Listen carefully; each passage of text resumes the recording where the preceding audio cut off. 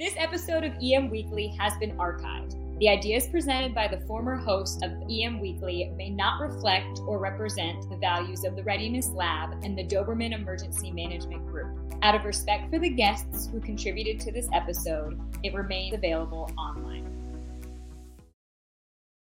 EM Weekly starting right now. We've got to graduate inside emergency management community and realize that the emergency manager is not just, possibly a first responder in their local community, but they may come in and do hundreds of millions of dollars that they have to help local officials understand how to utilize.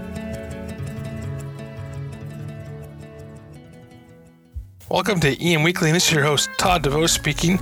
Today, we're going to be talking to FEMA Administrator Brock Long, and it's pretty exciting to have him on talking directly to emergency managers about the direction of FEMA, his ideas of what an emergency manager really is and should be and could be.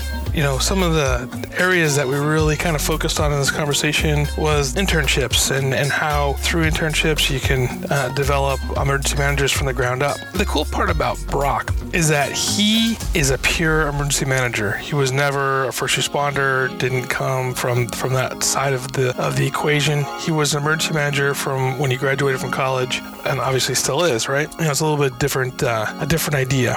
Couple things that he really wants to focus on here is the non-Stafford Act disasters, revamping the Stafford Act, that type of stuff, and Emergency Management Academy, and I'll let him kind of talk about that, and I don't want to get too into detail of what I spoke about, but that was kind of exciting. And then the other idea too is having IMT teams be kind of like the way the USAR teams are set up. Trends in emergency management.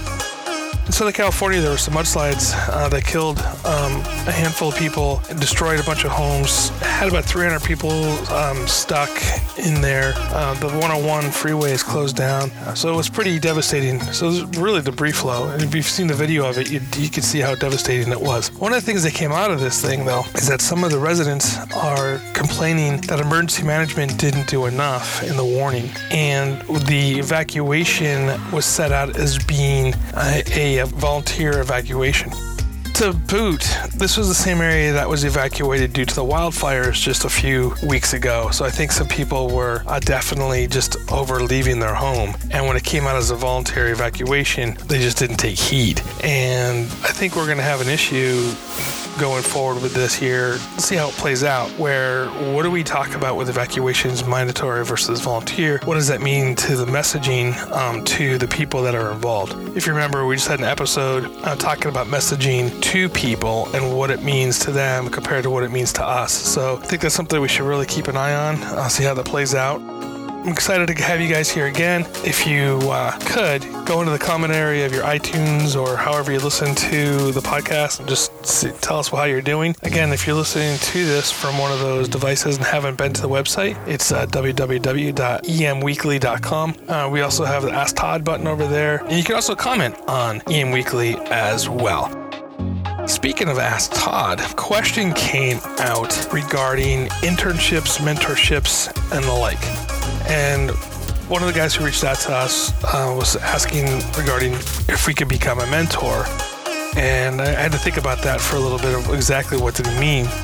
Had a conversation with the young man, and he just wasn't really right there at the point to where a mentorship would pay out. However, I think that concept is really kind of cool. He is a guy that was looking to get into emergency management, and he was just starting out his education. He hasn't completed his bachelor's degree, worked some volunteer stuff, but was really interested, or is really interested in emergency management. I think an internship would do well for him, and depending on what he wants to go into. I think the really difference between the internship and the mentorship, and this is just my opinion, and if you disagree with me, please let me know, is I think internship is where you go and learn what the business is about, and the mentorship is more along the lines of how do we get you to the next level of being a practitioner in emergency management. And I think that if we had internships available for people, which I know there are out there, and if we had a mentorship program, I think that would be a really kind of a cool idea to be able to bring people up to the next level, whether if it's an official mentorship program or if it's not. So I think that's something we should discuss a little bit as in the industry,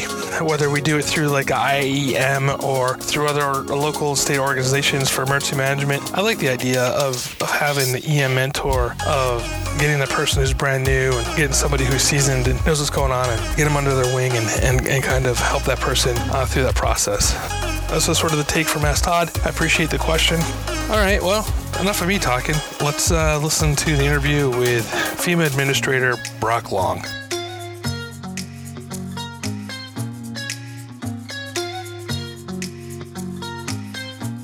Hi, and today I'm excited to have with me FEMA Administrator Brock Long, who is a true emergency manager. If you guys don't know much about him, he came from North Carolina and then ended up in Georgia, which is the question I'm going to ask him here shortly.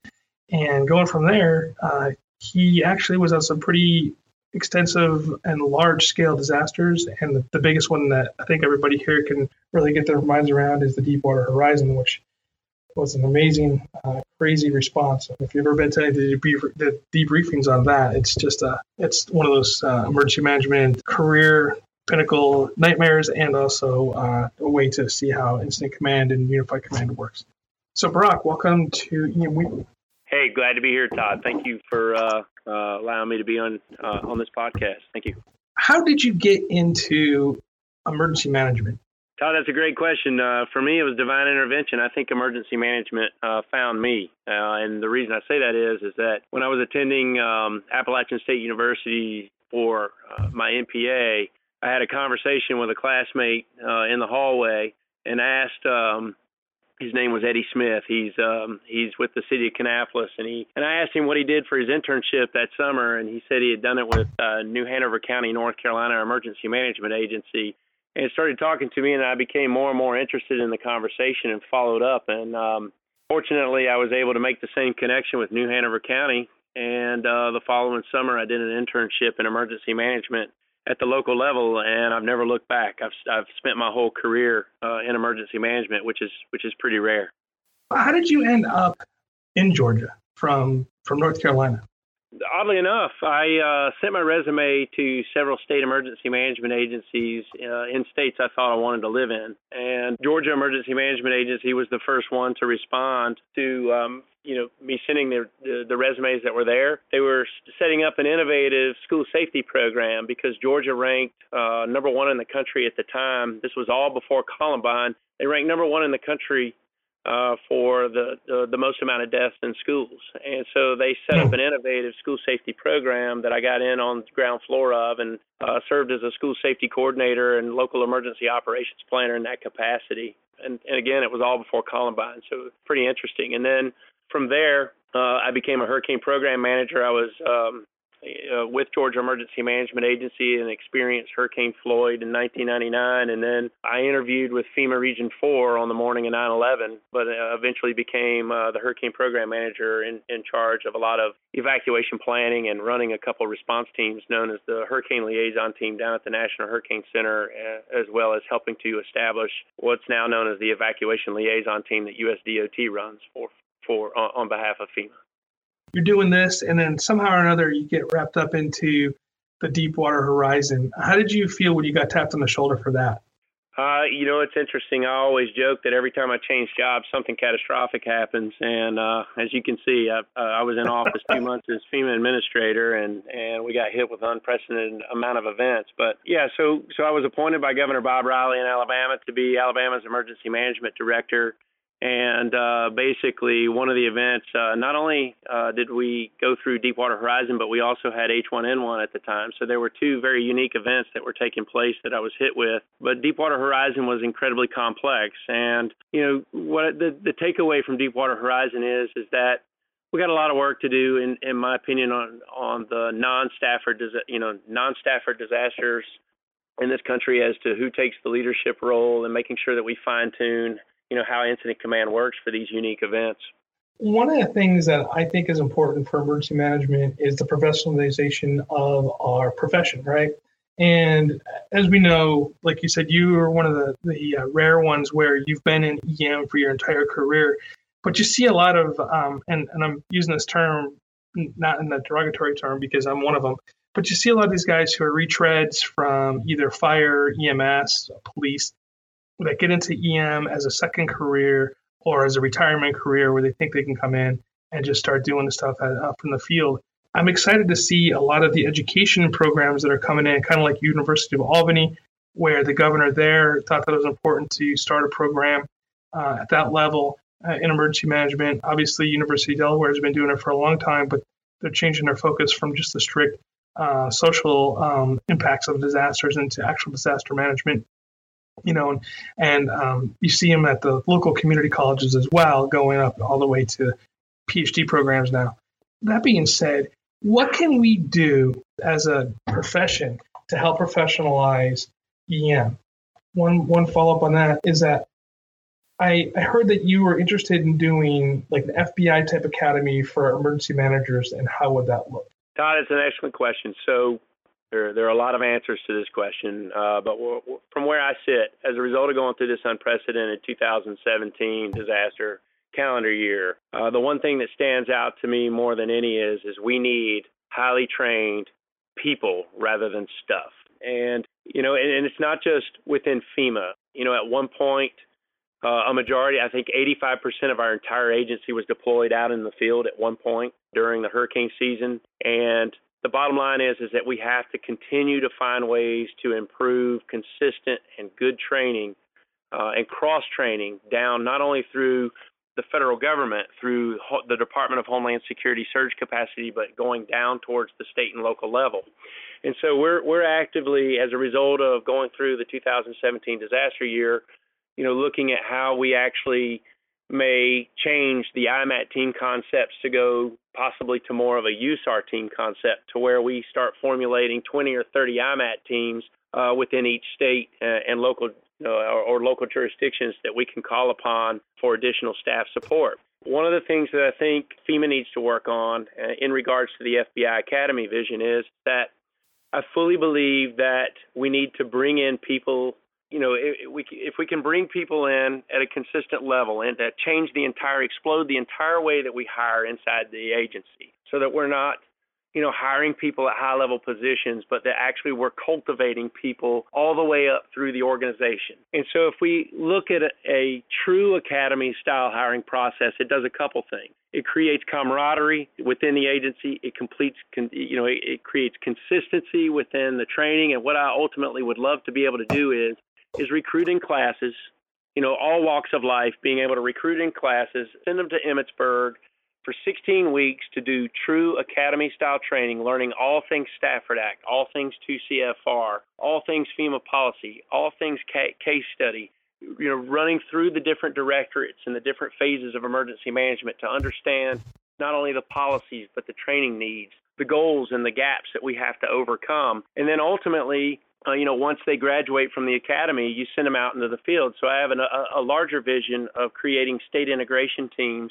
where it's time to break down the walls of the FEMA regional office. And I would like to be part of the conversation inside state agencies and embed staff, a multidisciplined staff inside state agencies and eventually larger cities, to where, we're being able to execute blue sky day, preparedness, mitigation functions, training and exercise functions. We're a part of the everyday conversation and not just being invited once a federal disaster declaration hits comes into place. And so I want to be part of the blue sky day conversation, as well as have staff there to quickly roll over into incident management at that state and local level, similar to the way the FBI looks. So once you graduate from an academy, it would be great to be able to send emergency managers out to one of these state integration teams for 3 to 5 years so that they fully understand how state and local governments receive FEMA assistance of all types and guidance, how to implement that. And then once they're done there, with the state integration teams, then hopefully they're allowed to apply to one of the 3 FEMA regions, or one of the 10 FEMA regions that they want to serve in, and we put them where they're most aligned and where that we think they'll perform great. And then they work their way up to headquarters to actually design policies and programs and the way forward. So it's a grand vision. It's a lot that may not be able to get put into place in 4 years, but at least I can start to lay the foundation for a grander vision for how this agency looks in the future. That's something I could definitely get behind, because we all know in emergency management that disaster is local. Sometimes I think that the residents and the citizens of the United States believe that FEMA comes in on a white horse and is going to have all the answers to everything. And I know that you're going through that right now with Puerto Rico and some of the issues that are going down there. How do we help from the federal level, the locals do a better job of understanding emergency management in the sense of their roles and responsibilities in the response and the recovery?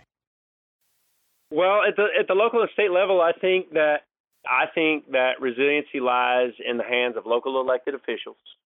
And I believe that as a result of going through the 2017 disaster year, that state representatives, state legislatures, and local elected officials need to hit the reset button and take a look at whether or not they're fully funding their local and state emergency management agencies with proper staffing and equipment. This is the trend, and we're going to go in and see more disasters. Well, then budgets and emphasis needs to reflect that. Anytime that FEMA is the primary and sole responder into a location, that's not optimal. I believe that the proper disaster response and recovery should be federally supported, state managed, and locally executed. I believe that we also have to graduate past just writing plans to meet accreditation standards. We need to operationalize these plans. We need to overcome a lot of the problems or OIG recommendations or negative audit findings that we have. We have to overcome those on Blue Sky Day by properly setting up contracts ahead of time and, setting up pre-event contracts, making sure that we can actually execute. And if we can't execute from a human capital or physical standpoint, then what's the next way we're going to use mutual aid or, call upon assistance in another way. So there's a lot that we have to work on. But again, I don't own a state or a local government's response to recovery. You are in charge. My goal is to help you at the state and local level achieve your response and recovery and preparedness goals. I had a conversation with your predecessor regarding the ESFs and that how some states, and the state that I particularly reside in, doesn't really put stock into the ESFs, but I do see it as being a quality issue specifically with training and whatnot, and knowing who you're going to get on the typing type thing. Do you think that we should really be pushing that type of training and function into each state to make it mandated, or do you still think that the state should be able to choose to go ESF or not? I come from the school where I get really nervous about mandating what a state or local government should do. Largely the direction that I would like us to move is how do we help you achieve your goals? I don't know what's best for your state or your local jurisdiction. I may be able to, and from my position, I do have a responsibility to recognize national gaps where national gaps exist and start forcing conversation and action to be taken to overcome those gaps as I see them, if there's trends that are taking place. But largely, I want to circle back to creating consistency and doing true integration planning. Our hope is to, within the next 30, 60 days, to really start rolling out a federal footprint inside these state agencies into states that want them through these integration teams. And so we're picking a few states where we'd like to pilot this to where we come in and we're actually helping you to do the things that I just mentioned, like set up the proper pre-event contracts to do debris or staff augmentation, writing disaster cost recovery plans. We've got to graduate inside emergency management community and realize that the emergency manager is not just, possibly a first responder in their local community, but they may come in and do hundreds of millions of dollars that they have to help local officials understand how to utilize. And it's not just FEMA funds. We have to overcome fragmented recovery, and your emergency manager's got to be able to recognize, once they establish their recovery goals, what agencies provide different funding. And there's over 17 different agencies, if I understand correctly, that provide disaster funding or some type of funding down after a disaster. Which agencies do you grab the funding from and put it together and harness it and use it for the greatest good to help you overcome? And that's what an emergency manager, a large portion of the emergency manager's job is. And so it's not just response. We tend to focus too much on the response and not enough on the long-term recovery aspects. And so I hope through these state integration teams that we can help state and local governments start to truly plan for and achieve, their response and recovery goals, not mine. kind of getting back into some of the response side of things. We just had a really large fire here in Northern California, 2 of them. And then on the East Coast, you have these cyclone bomb hitting over there with I always love my weather guys. They like to come up with some funny terms.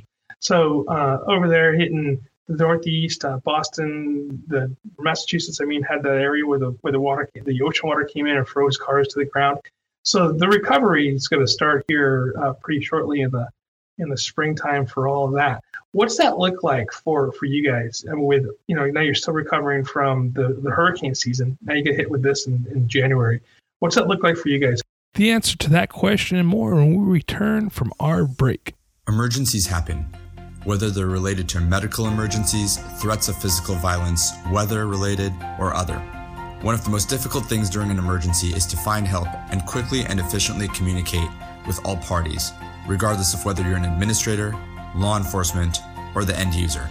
With Titan HST, we help to store time by creating high-tech, yet simple-to-use mobile-based applications that connect you with the people who can help you. At Titan HST, we believe in the power of people. Hi, this is Todd DeVoe from EM Weekly. If your company is in the emergency management and response space, EM Weekly is a place for you to advertise.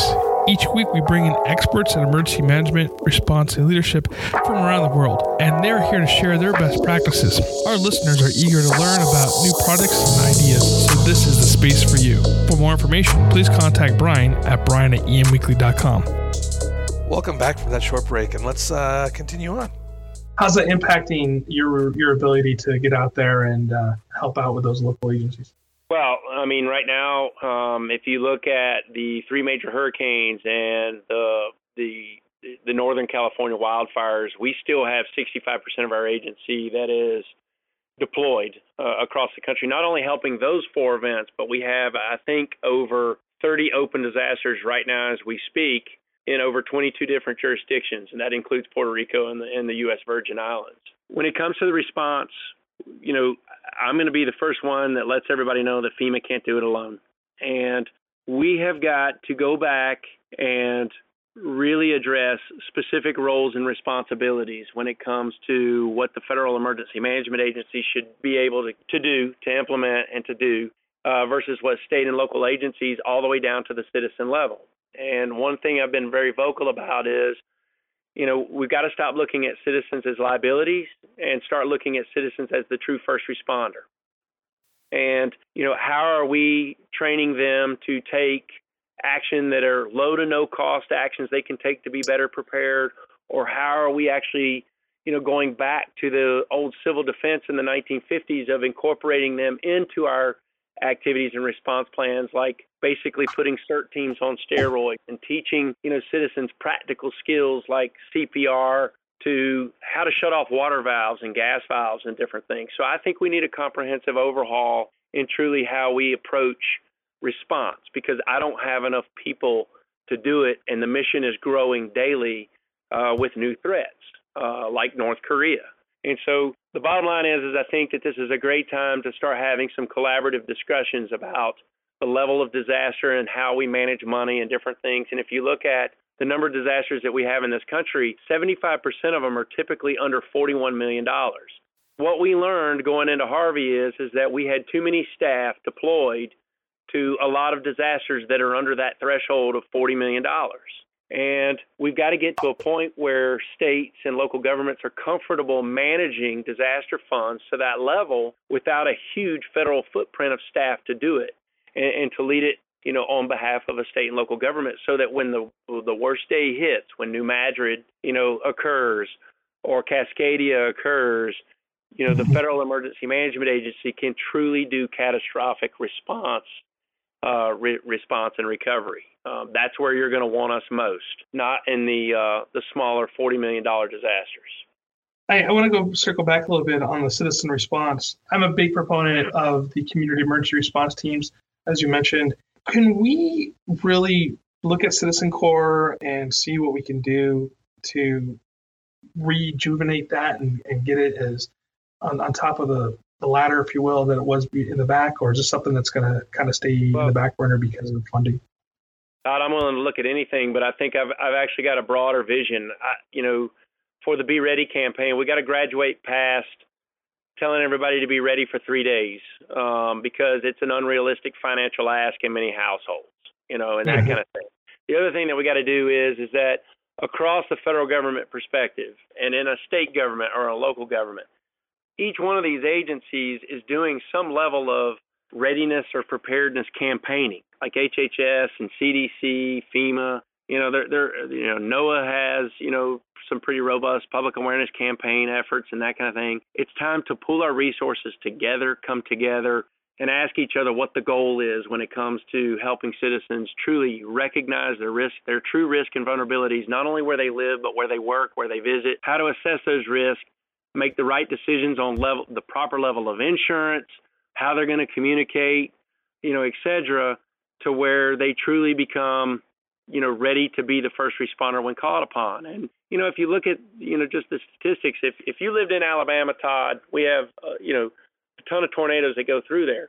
If a tornado went barreling through your community and knocked your neighbor's house down and you happen to be there, you're going to turn into the first responder. How do you do simple search and rescue? What actions should you take to be able to do that? If you're involved in an active shooter, a majority of the FBI statistics would suggest that the victims become the true first responder. How are we actually training them, incorporating them into our preparedness rather than just first responders saying, here's what it's going to look like when we respond to an active shooter event? We've got to start giving them tangible skills in what to do during those types of events. So it's not just beefing up, Citizen Corps and those types and CERT teams. We've got to get back into the classroom and through the U.S. Department of Education. We've got to teach people how to save money. We've got to teach people why they need insurance, not only for their household, but also for their business. We need to make continuity of operations a part of all phases of emergency management and have those discussions. And we have to recognize how these campaigns change or how the response will change. And something that we learned in most recently, not only in the California wildfires, but also in Puerto Rico is that people are becoming more and more dependent on digital technology, cell phone technology, but yet the systems that we're putting in place, they're not resilient, they're not redundant. And when there's a gap in service, it creates panic and a lack of situational awareness. So how do we collectively start to overcome those or do warning order communication in areas that don't have communication for several weeks? So there's a lot that we've learned, but the one thing is that never before, being the FEMA administrator, I am more than willing to start a collaborative effort to start driving that whole community preparedness and response aspect. Two things on the technology. One is I want to talk a little bit about FirstNet, and then the other one is about EAS. And let's start with EAS first. The emergency alert system that's out there now, I know it goes over our cell phones and stuff like that for like the Amber Alerts, and it's doable. But so how do we reach people that are now breaking away from cable and traditional mediums for online stuff? How do we reach them with an EAS? That's an excellent question. And, obviously with IPAWs, that is definitely on the radar screen of those inside FEMA that are administering the IPAWs program. It is a true problem that we face and a dynamic one. It's going to continue to change as technology, goes forward. And so some of the discussions inside, FEMA now is, for example, we're starting to recognize that people are cutting the cord on cable and going to more streaming channels. So why doesn't FEMA have its own streaming network that teaches people how to mitigate their house, to, how to assess their risk and how to be better prepared? So those are some of the things that we're already starting to address internally is we've got to adapt as the citizens adapt on how they absorb information. But also, I think when it comes to like social media and the other outlets that are out there, it's one thing to say you have to have a social media presence, but what we're starting to recognize is that there are different social media platforms that work better in some phases of emergency management better than others. For example, I believe Twitter works in the response phase, not as effective in the longer term recovery phase, in my opinion. And so what are the social media tools? How do we, not only recognize what's out there, but how do we use those to reach different populations at different phases of a disaster? That's always a tricky thing because especially we go back to Facebook. Facebook was all the rage for a while, but now it seems to be the thing that the kids don't want to do because it's not cool anymore, because once old people start liking Facebook, it's no longer cool. So how do you keep up with technology? I understand that's an issue, or trends, I suppose. That's one of those issues that we have to keep looking at and try to get in front of. And you're right about that. And it's kind of cool that you guys are looking at doing some more innovative stuff with the internet and reaching out to people in that way. So thank you for that. FirstNet. I've been hearing a lot about it. I went to AT&T's presentation on FirstNet. I think it's kind of interesting. What do you think about FirstNet, and do you think it's something that we're going to be able to utilize in the long term? Well, I definitely think that we can utilize FirstNet. As far as what do I think about it, I don't know if that's up to me. I think each state has already made their preference. A majority of states have already opted into the FirstNet network. Quite honestly, I think I have a lot to learn about how it's being utilized, and I think that anytime we go into a system like that, we have to understand, how it works before, during, and after a disaster. Anytime that we opt into systems and that kind of thing, we have to constantly evaluate what's working and what's not. Where are we versus where we need to be? And if we need to be somewhere else, how do we get there? Where do you see the future of FEMA going in the next 3 years?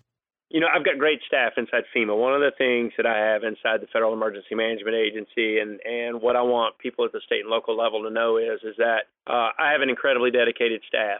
These guys work long hours. And I think that if the local or state emergency managers that walk in this building that interact with the staff or could see it when it's activated, the National Response Coordination Center is activated, that what they'll find is that a majority of the people inside FEMA understand the issues that local and state, government officials face. It's just a matter of having a voice and being heard and being able to shape the program. So one of the things that we're doing internally is creating an inclusive strategic plan process. And we're going to concentrate on 3 buckets. 1, how do we create a culture of preparedness? 2, how do we truly become ready for the catastrophic disaster or catastrophic readiness? And then 3, how do we reduce the complexity of FEMA programs? And those are going to be the 3 buckets that this agency concentrates on. And not everything conveniently fits into those 3 buckets, but the staff, based on reaching out to them and holding what we call discovery change sessions, inclusive sessions throughout the agency and with our stakeholders, ultimately the ideas and the issues that we face or the things that we need to implement can fit into each one of those buckets.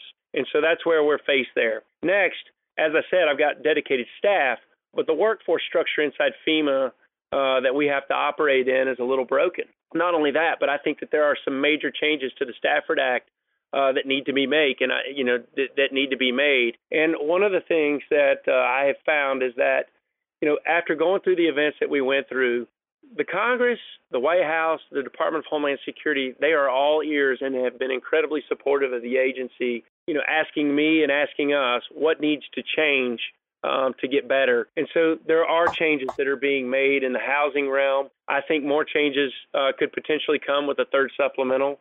Major changes to FEMA or to the system could be coming through the 3rd supplemental. I think we need to watch what comes forward, but we may be able to change mitigation forever and get it out of the recovery realm and put it all up front in the pre-disaster realm. And that would be a very major change coming up. So I'm very excited about that, and I hope that the Congress will act to help us do that. And so there's a lot of changes that are coming as a result of going through, and I'm truly excited to be here.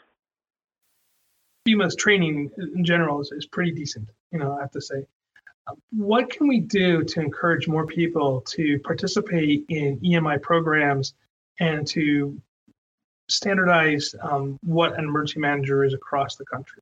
Well, that's great. I'm all for accreditations, and consistent training. I mean, I'm a firm believer in resource typing and NIMS and making sure that we have cross-trained staff. In regards to EMI, we've had internal discussions about what is truly the outcome that we're striving for based on all of the training, that we offer. And I don't think I'm ready to comment on truly what we're searching for at this time, but it is on our radar screen and something that we're truly working through. And it's not only the external training that we offer, but also how, as I go back to the first part of this interview, is we've got to train together internally inside FEMA to create consistencies and camaraderies that will result, into better program and program delivery out in the field. And so there's a lot that could be done But some of the major gaps that I see across the country goes back to the disaster cost recovery. We have got to start focusing on how to correctly utilize, understand what you're entitled to after a presidential disaster declaration or Stafford Act disaster like Deepwater Horizon, where the Stafford Act, a non-Stafford Act disaster like Deepwater Horizon. What are you entitled to?